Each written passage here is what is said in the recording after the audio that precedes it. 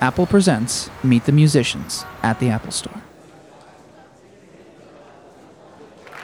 Please welcome this evening's guests, Coheed and Cambria.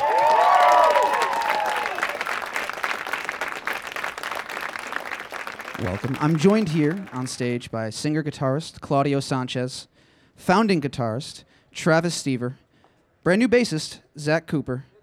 That's right. Give it up for Zach. And, yes, absolutely. That's for you. And back after 2 records, we've got drummer Josh Eppard. Yes. So, You're too kind. Thank you. Thank you guys so much for taking the time to be here. We're going to have a really good time tonight. We really appreciate you being here. I know he's been super busy. You guys were at Comic-Con earlier, right? Yes. I see some people were there. Awesome.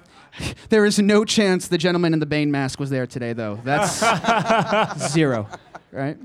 What was that like? Did you guys have fun? Oh, a lot of fun. Yeah, actually, yesterday was the first time we incorporated the band's presence in Comic-Con since 2004 in San Diego. So it was a really enthusiastic experience. I mean, certainly from the fans. It was awesome. Is there a different vibe when you get together with your fans at something like, say, Comic-Con versus like at one of your shows? Or yeah, I guess just because it's more of a one-on-one sort of experience.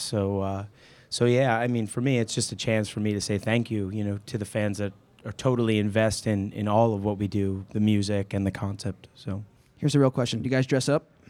I do. Actually, this year is the first year I went as this.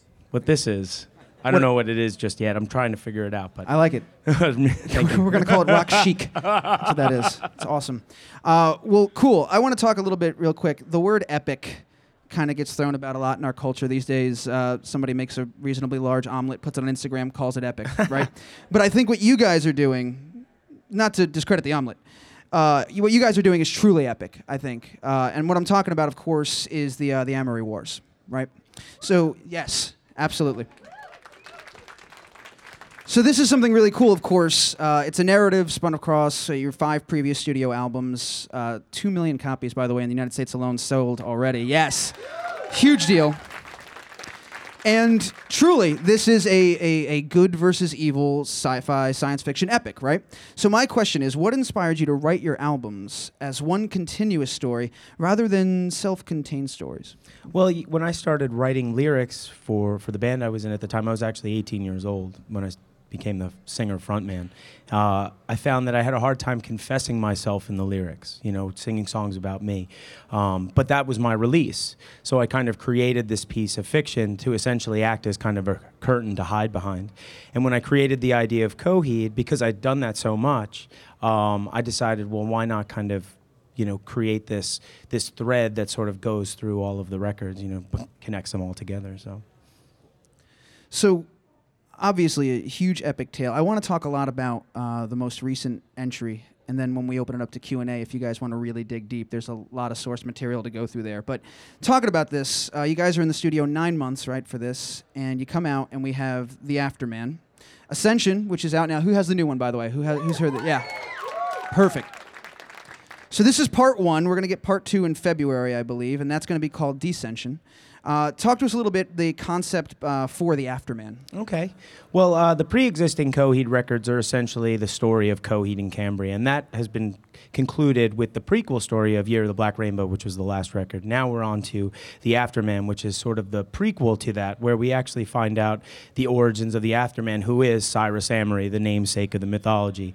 And Ascension is actually, literally, he ascends to the keywork and finds out what its value is and relationship is to the 78 planets of Heaven's Fence.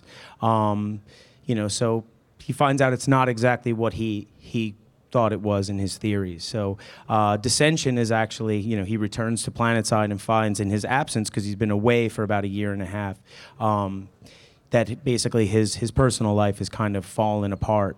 So yeah, that's sort of that. So where do these stories come from? What's the inspiration or sort of the catalyst, if you will, for the story of the Afterman? Well, for me, this record, we started writing this record about 2 years ago. And at the time, we didn't have a label, so we wanted to take some time off. We had done a whole lot of touring, so it was just like, I just started writing to write. There was no there was no concept. So basically just started writing things about the stuff I had been experiencing at the moment in time. And when I was finished with the material, I kind of started to see the thread, and the concept started to kind of present itself. Certainly with a song like The Afterman, that's when I realized what the concept was going to be about. So I want to talk a little bit about the process and sort of where these all come from. 9 months working on this album. Do you conceive of the entire story and then go back to these guys? Is it a collaborative process? Do these guys get input on the story? Sort of how does that look? What's that process like? Would you like to answer that one? Well, as far as the recording specifically, it's always different, especially with this record. We recorded this record differently than any record that I ever did with Coheed and Cambria, and any record I ever did in my life. So we would kind of take a small batch of songs and focus in on those songs, as opposed to the way that we had done records in the past. And I think a lot of bands, they say, 2 to 3 weeks we'll do the drums, and then we do the bass, but we broke it up. We would do 3 songs and take the time. We would go to Claudio's house, the big beige, and we would sit in his basement and really learn the songs. And by doing that, it allowed us from the musical side to kind of hone in on these songs. You weren't weighted down with having to get 12 more songs in the next 8 days. We did 3 songs, and then we moved on to the bass, and I think it allowed for us just to really focus and to give the songs the attention that they deserve. And that was one of the things that really stuck out about Afterman. It was different for me. It was different for us. But as with most good ideas, I said to myself, why didn't we do every record like this? I don't know if that answers your question entirely, but that was the process of the recording. So cool. Zach, so you walk into this. The bands you've played with in the past, I imagine every song they wrote was just as epic, of course, right? So this was old hat, right? Oh, for sure, yeah. Talk a little bit about that for us. What was that like walking into Coheed and Cambria? It was really intimidating, actually, because I was a fan of the band for years before. So basically, I kind of came in when the recording process, I guess, started, or around the time it started, and it was a really unique experience for me coming in, auditioning on new songs that I'd never heard before, recording songs that I'd never heard before, kind of coming in, I just kind of got thrown into the mix pretty quick. And the whole time I was there, I was still working a full-time job. So I would come up to the studio for like a day a week, and then it was like 2 days a week, and then I started coming up more frequently as things were kind of moving along. So it was a really awesome experience.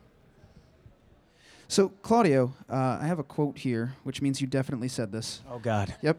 No, it's okay. It says, with all our older albums, my thing was always figuring out how to fit my life into the Amory Wars concept. I knew where each one set in terms of the story. So what's different about this album? Well, with the previous records, I always had I always knew what story I was going to tell within the Amory Wars saga. So essentially I had the dots, and the songs would basically connect them. So I would figure out ways to take my life and kind of use that to motivate the characters, give them, purpose with, something that's very personal to me. This record I didn't have the dots, so to speak. I just kind of started writing, things that just kind of inspired me at the moment. And I think for those fans that are going to be participating in the deluxe edition, they're going to get to see kind of that process because, with the lyrics, there's like kind of what the song was inspired by in terms of my experience, and then how that sort of translates into the concept, the story of Cyrus Amory. So there are sort of direct connections to certain things. So I think that's going to make for a very cool experience. But this time around, I kind of let myself be the concept. And it's kind of cool because in a way, I see more of myself in Cyrus Amory than I have ever with any of the other Coheed characters from, the pre-existing parts of the story. Right. So for those who don't know the entire tale, I'm not going to give away any spoilers or anything, but Cyrus, basically he goes on a journey and makes arguably the greatest scientific discovery ever known, but then the death of his wife upon his return causes him to realize what was truly important.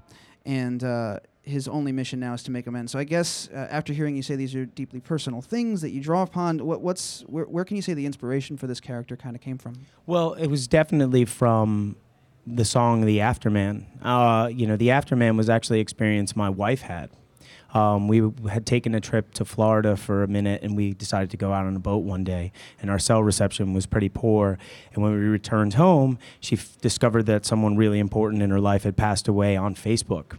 So it was just kind of that. I'd never really experienced anyone go through something like that. So that kind of was the catalyst to what the story would be for Cyrus. And that song actually has almost some direct quotes that my wife had actually said to me while going through that grieving period. I mean, that whole bridge, your selfishness has robbed you of the man you could have been. I wouldn't change a thing about you. I love you dearly, my friend. We were in the car when she said that one day. She was just kind of thinking about, what she might have said to him. But the big question is, for Cyrus and discovering the key work, it's very much about loss, and yeah. So no question, deeply personal. And I guess one thing I was wondering, there's a lot of fans out there that sort of know this lineage and know these stories inside out. And then some of them I was talking to that actually, they just love the music. They had no idea that there was such a deep connection through all of it. They just enjoy, listening to the songs.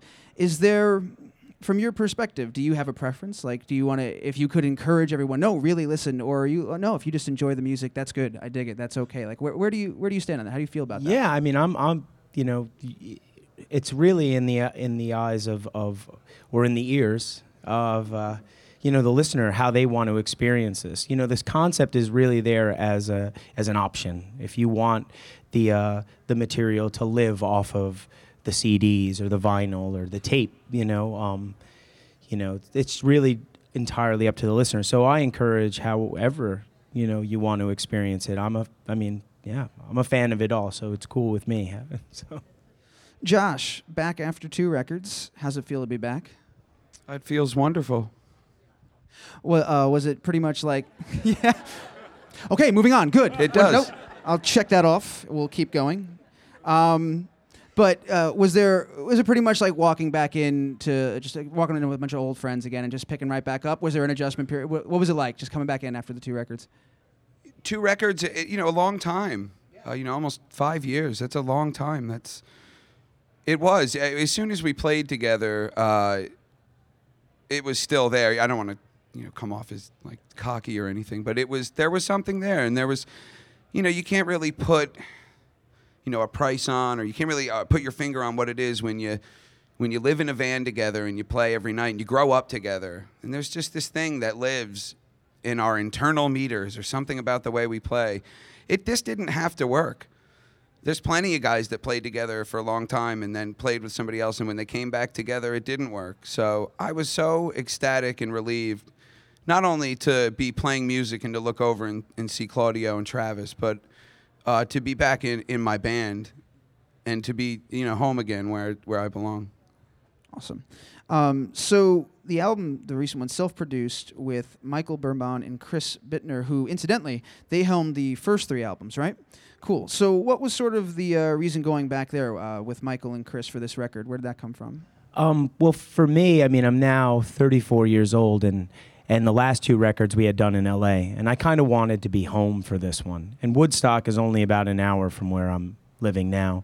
And I also wanted the option to go back to the Beige, my home, and rehearse the songs with the guys and work on the segues that would glue the songs together. And, Beige played a huge role in this record. I think sometimes it gets overlooked with all the talk about the studio. I mean, we did, I wouldn't say most of the work, but certainly a lot of the work, in Claudio's basement and in his little studio upstairs. It was definitely a crucial part of Afterman. So, yeah. So, obviously, very near and dear. What is, if we go through the whole thing, I know this is like asking you to pick a favorite child, but what's your proudest moment on the record, if you can think of like? Oh, no. I want to go down. I want to hear everybody say it. Okay. Can I go last? Yeah. Sure. I would, for me, there's many, but I think Evagria, The Faithful, is a song that showed it felt adult to me. I mean, we were trying to accomplish something. We don't, I don't think any band, just wants to, I don't know what the saying is, rest on their laurels or whatever it is. That's But, the thing. we were pushing ourselves to do something that was a little bit more, I don't know, adult contemporary, more Peter Gabriel. And I just thought that we nailed it. And it's one of my favorite Coheed songs ever. And every time it comes on, I like it more. And I'm just really super proud of it. And I think it's just a tremendous song. And that's just one of many moments on the record, though. But Me? right. I mean, I guess we'd just be talking about Ascension, right? So then Vagria I honestly would have to agree with that, because it's just definitely 3 votes. a step out of the box for the band in general. I mean, I remember when Claudio first wrote the song, it was apparent how different it was from the moment I heard it. But then, where we took it after that was just kept getting further and further from what we had done before. And that's why I'm in love with it, because, it's just something completely different. I feel the same way about Vagria. I'm not gonna man. lie. Sure. It just seemed like a bunch of sheep. when I went in and heard it for the first time, it kind of took me by surprise. It felt like a really far leap from what I would have expected to hear from these guys, which I guess is kind of a silly thing to expect anything, but it was definitely you could hear it was just like a risky, maybe, I don't know if risk is a good No, term, I but think that's great. you know what I was. mean? Like it's so far removed from a lot of the other material that, and it was a real treat to play on and everything. Claudio. Okay, so I'm gonna have to pick something else because we're trying to sell a record here. Yeah. But no, truthfully, I mean, I'm gonna go with Afterman because for me, I recorded a lot of those elements on the road. The vocal was recorded in a bullet mic, like in Florida somewhere. The guitars were recorded with like a miniature pod. These are sounds that you don't really equate to like these full-on productions. And the vibe was so great in those demos. It was captured so well that it was like, if it's that saying, if it's not broke, don't fix it. I thought that was like really special, that we decided, this is good, let's keep this. And then we put everything else around it. And I think that creates a very interesting dimension for that song, where these elements were recorded at one time, but then the drums and bass and John Medeski playing the keys, it's just like, it just added a completely different dimension. I feel like that song sort of kind of sticks out and is, yeah. We're going to throw it over to you guys in just a second, but I want to talk a little bit about the future ahead. So we talked about how epic the story's been. There's a really cool thing that I saw recently. Mark Wahlberg announced that he and Steven Levinson of Leverage Productions are going to turn the Amory Wars into a big screen live-action feature film, which, yeah. So cool. So what can you tell us about this, if anything? Nothing. No. Thank you. Well, I mean, really, it's just a partnership between the property, the Amory Wars, and the production company Leverage. I mean, right now, it's really just that, but I'm really, really excited, so we'll see. Coheed and Cambria film score, perhaps? Maybe. Maybe. I like to think of, this is like the perfect world scenario, that the music on the albums would get transcribed and adapted to full-on orchestrations. But like Stan Lee does with the Marvel movies and kind of has his little cameo, to me, I would like for the actual band versions to kind of maybe poke in as a cameo. Like, That's really cool. So. And then you could like be a guy in a phone booth too. Like you could do like the Stan Lee thing literally. Totally. Yeah. Awesome. So let's open it up, guys. Raise your hands. We got people on either side. They'll come over to you and we'll take some questions from the audience. So we're going to do over here in the left, second row. So the art in the new album, I looked through the book, I looked at all the pictures, and I think it's clear that you guys are trying to bring the art and visualize each song. So I'm curious who's responsible for, bring that visualization to the fans.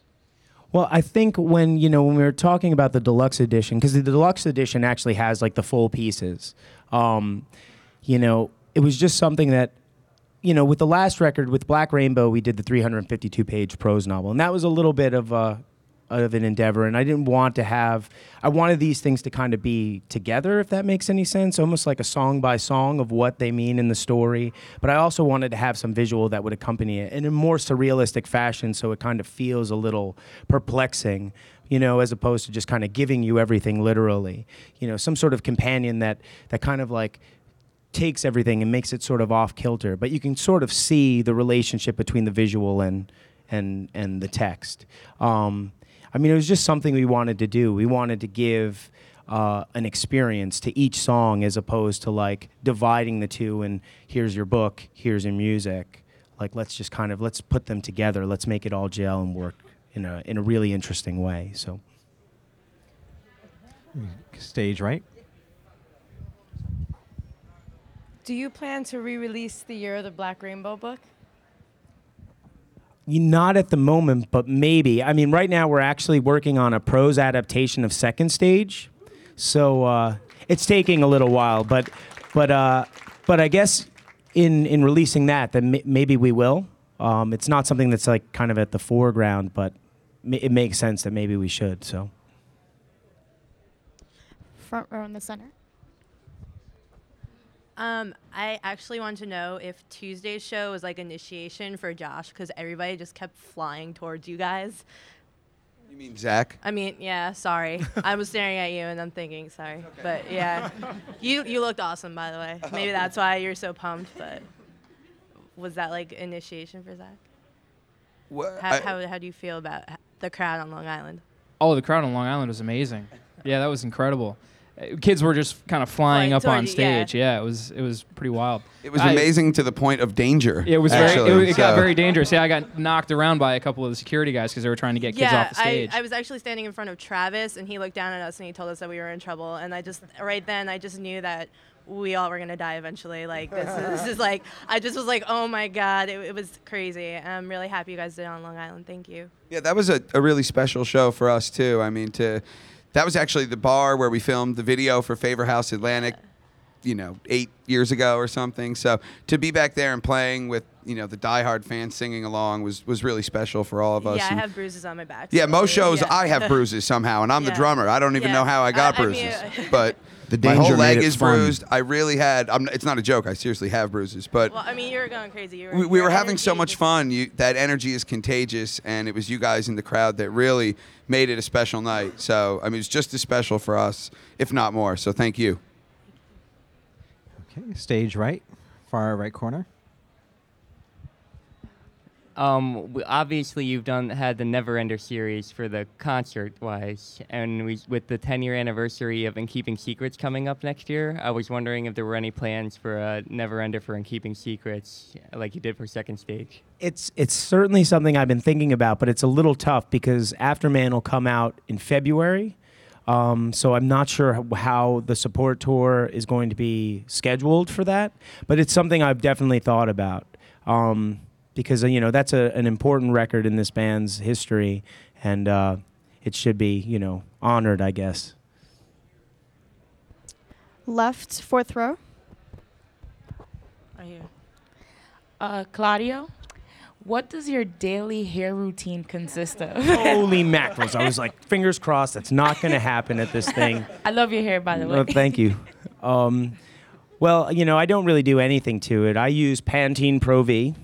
I've seen him. Yeah, that's really the only thing that I can get a comb, through it. And I mean, if you share a room like we do on the road, I mean, these guys are kind of come after the war that I have with my hair in the shower. So there is all sorts of stuff like just on the walls and in the tub and on the ceiling. Somehow it's on the ceiling. Stuffed up drain. Sometimes I like to leave presents on the top of the spout. So in case it falls down, someone thinks it's a spider or I don't know. It's brilliant. Censor, third row. I was just curious about the story for the Amory Wars, if you knew what was going to happen in each part of it, or if you just sort of wrote it as you guys made it. Well, for the original, the Coheed story, I always thought when originally writing it was going to be a trilogy, that it was going to end with In Keeping Secrets, and I was going to go back and tell the Year of the Black Rainbow, the origins of Coheed and Cambria. And then when I wrote the record, I saw there was no definitive conclusion to the overall story arc. So that's why Good Apollo got broken up into two pieces: Fear Through the Eyes of Madness and No World for Tomorrow. So that way, I totally came up with a conclusion. But for Afterman, I had no idea. I wasn't sure if I was going to tell a story in the Amory Wars, though I kind of felt like I was going to, just because I really like adapting these things to comics. I mean, it's just part of the natural evolution of the band and its songwriting that I just really enjoy, and I almost feel like I'd miss if it wasn't there. But no, not for Afterman. It wasn't until the songs were written that I kind of started to piece together what it would be conceptually.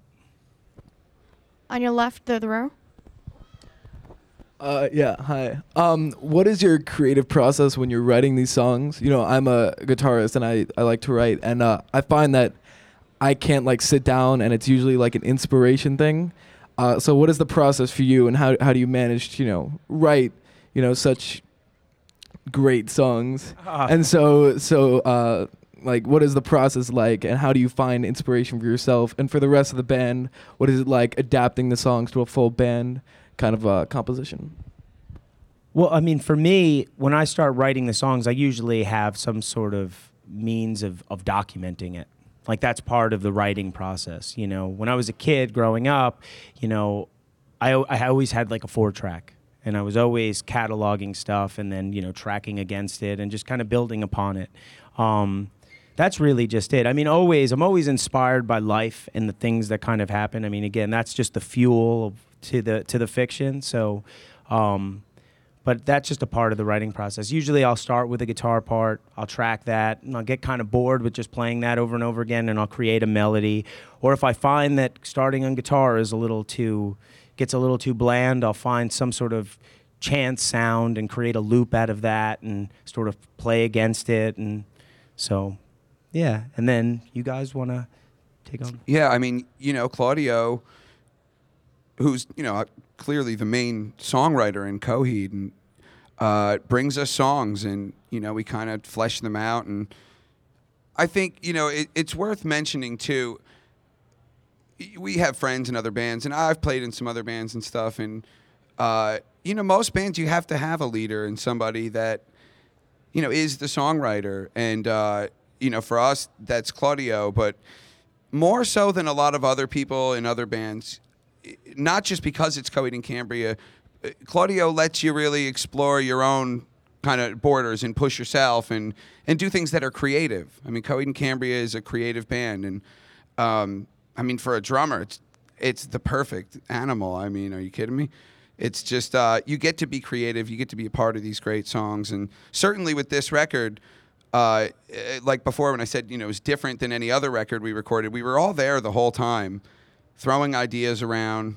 Hey man, right here, go wee, and having fun, which is the lifeblood, I think, of any band, and we had a lot of fun making this record. And I mean, it got, I don't want to speak out of line or say anything I'm not supposed to, but it got to the point where, years ago when, obviously, clearly there were troubles going on with some of the guys in the band, myself, obviously, and I can only speak for myself, but, it got to the point where you'd do the drums and then you'd kind of take off and leave, and it wasn't your best friends making a record anymore, and it went right back to that on this record. And I think I can hear that in the songs, somehow that goes into the tape and then into Pro Tools, and it makes its way on that record, and that's one of the reasons I'm really proud of this record. So, and also on Ascension, there's a lot of songs that Travis actually helped really contribute, really great songs where in the studio he'd be working on a riff, and I would find a really interesting quality in that, and then take it home to the to the hotel that we were staying in and work on it and arrange it, and then come back, and then we would just, let's put the drums back up and let's get in there and track this, because this song has an energy, and let's really kind of work that. Yeah, there's literally a song. We were going into the studio to work on something, and Travis was off in the kitchen playing something, and we literally stopped everything we were doing and recorded that song. It's called Dark Side of Me, and it's on Ascension. And yeah, I can't wait for you guys to hear it. And I can add that when that happens and dudes, especially Claudio, gets excited about something like that, it makes my world. So, because I've had the honor of contributing to the things that he's written for so many years. So, you know, if he finds something interesting in what I'm doing, or it's something that I'm adding to a song that he does, for me personally, that's what makes my world, and being able to play with these guys in general. Because also, I think that speaks to the. Claudio lets you be a musician and lets you live. I don't want to make him uncomfortable. I feel like it's a little, but he does, and that's what makes him a great leader. And I'd follow this guy to the end of the world. So yeah, there's a vision that's there, obviously already that he has, and sometimes I've found with us throughout the years, like somehow I've kind of nailed it in a way to add to that, and. Sometimes not. Sometimes, we all need a push, and that's how we help each other as a band. Like Josh was saying, we'll be in the studio, and there's parts where even Josh would be standing there, and you go, I could hear like a little there, and or this. That's or my that. specialty, yeah, actually. I call that musical moron communication, because none of us are schooled musicians, really, or anything. I mean, it's just like we just know how to kind of talk to each other, and Zach stepped into that, and I don't think he speaks in musical moron terms the way that we do, because I think he is pretty schooled, actually. But at the same time, he's able to communicate with us, just on that level, and it works out amazing.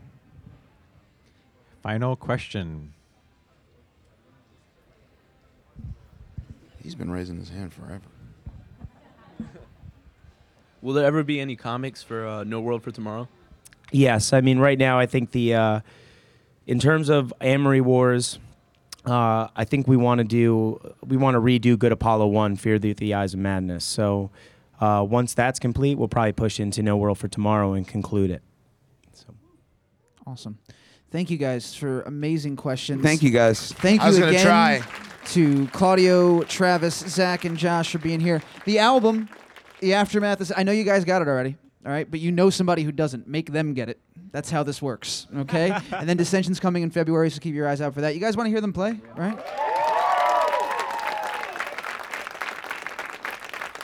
Ladies and gentlemen, Coheed and Cambria. With the words you scream, pull down the wall. With the loss of friends you didn't have. I'll cover you when the time is right. Are you in or are you out? For them all to know the end of the song. Bye bye, beautiful. Mother Superior, come catch the rapid heroes. My how you born. We're fighting to leaving this truly gone fishing amalgam. Go fetch your gold. Your good answer is in there. Just stare down the barrel. If he's not here, then where?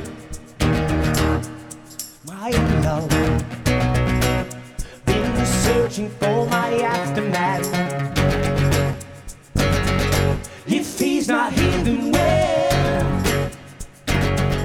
If he's not here, then where?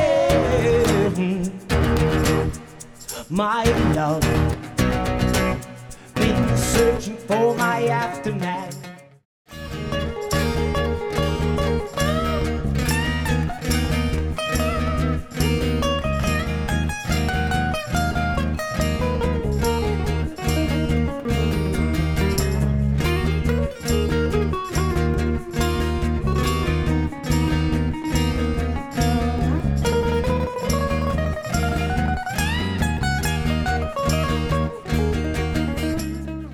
It's my fate to be your biggest mistake. Oh, yeah, I tell you all you wanna hear until you sleep.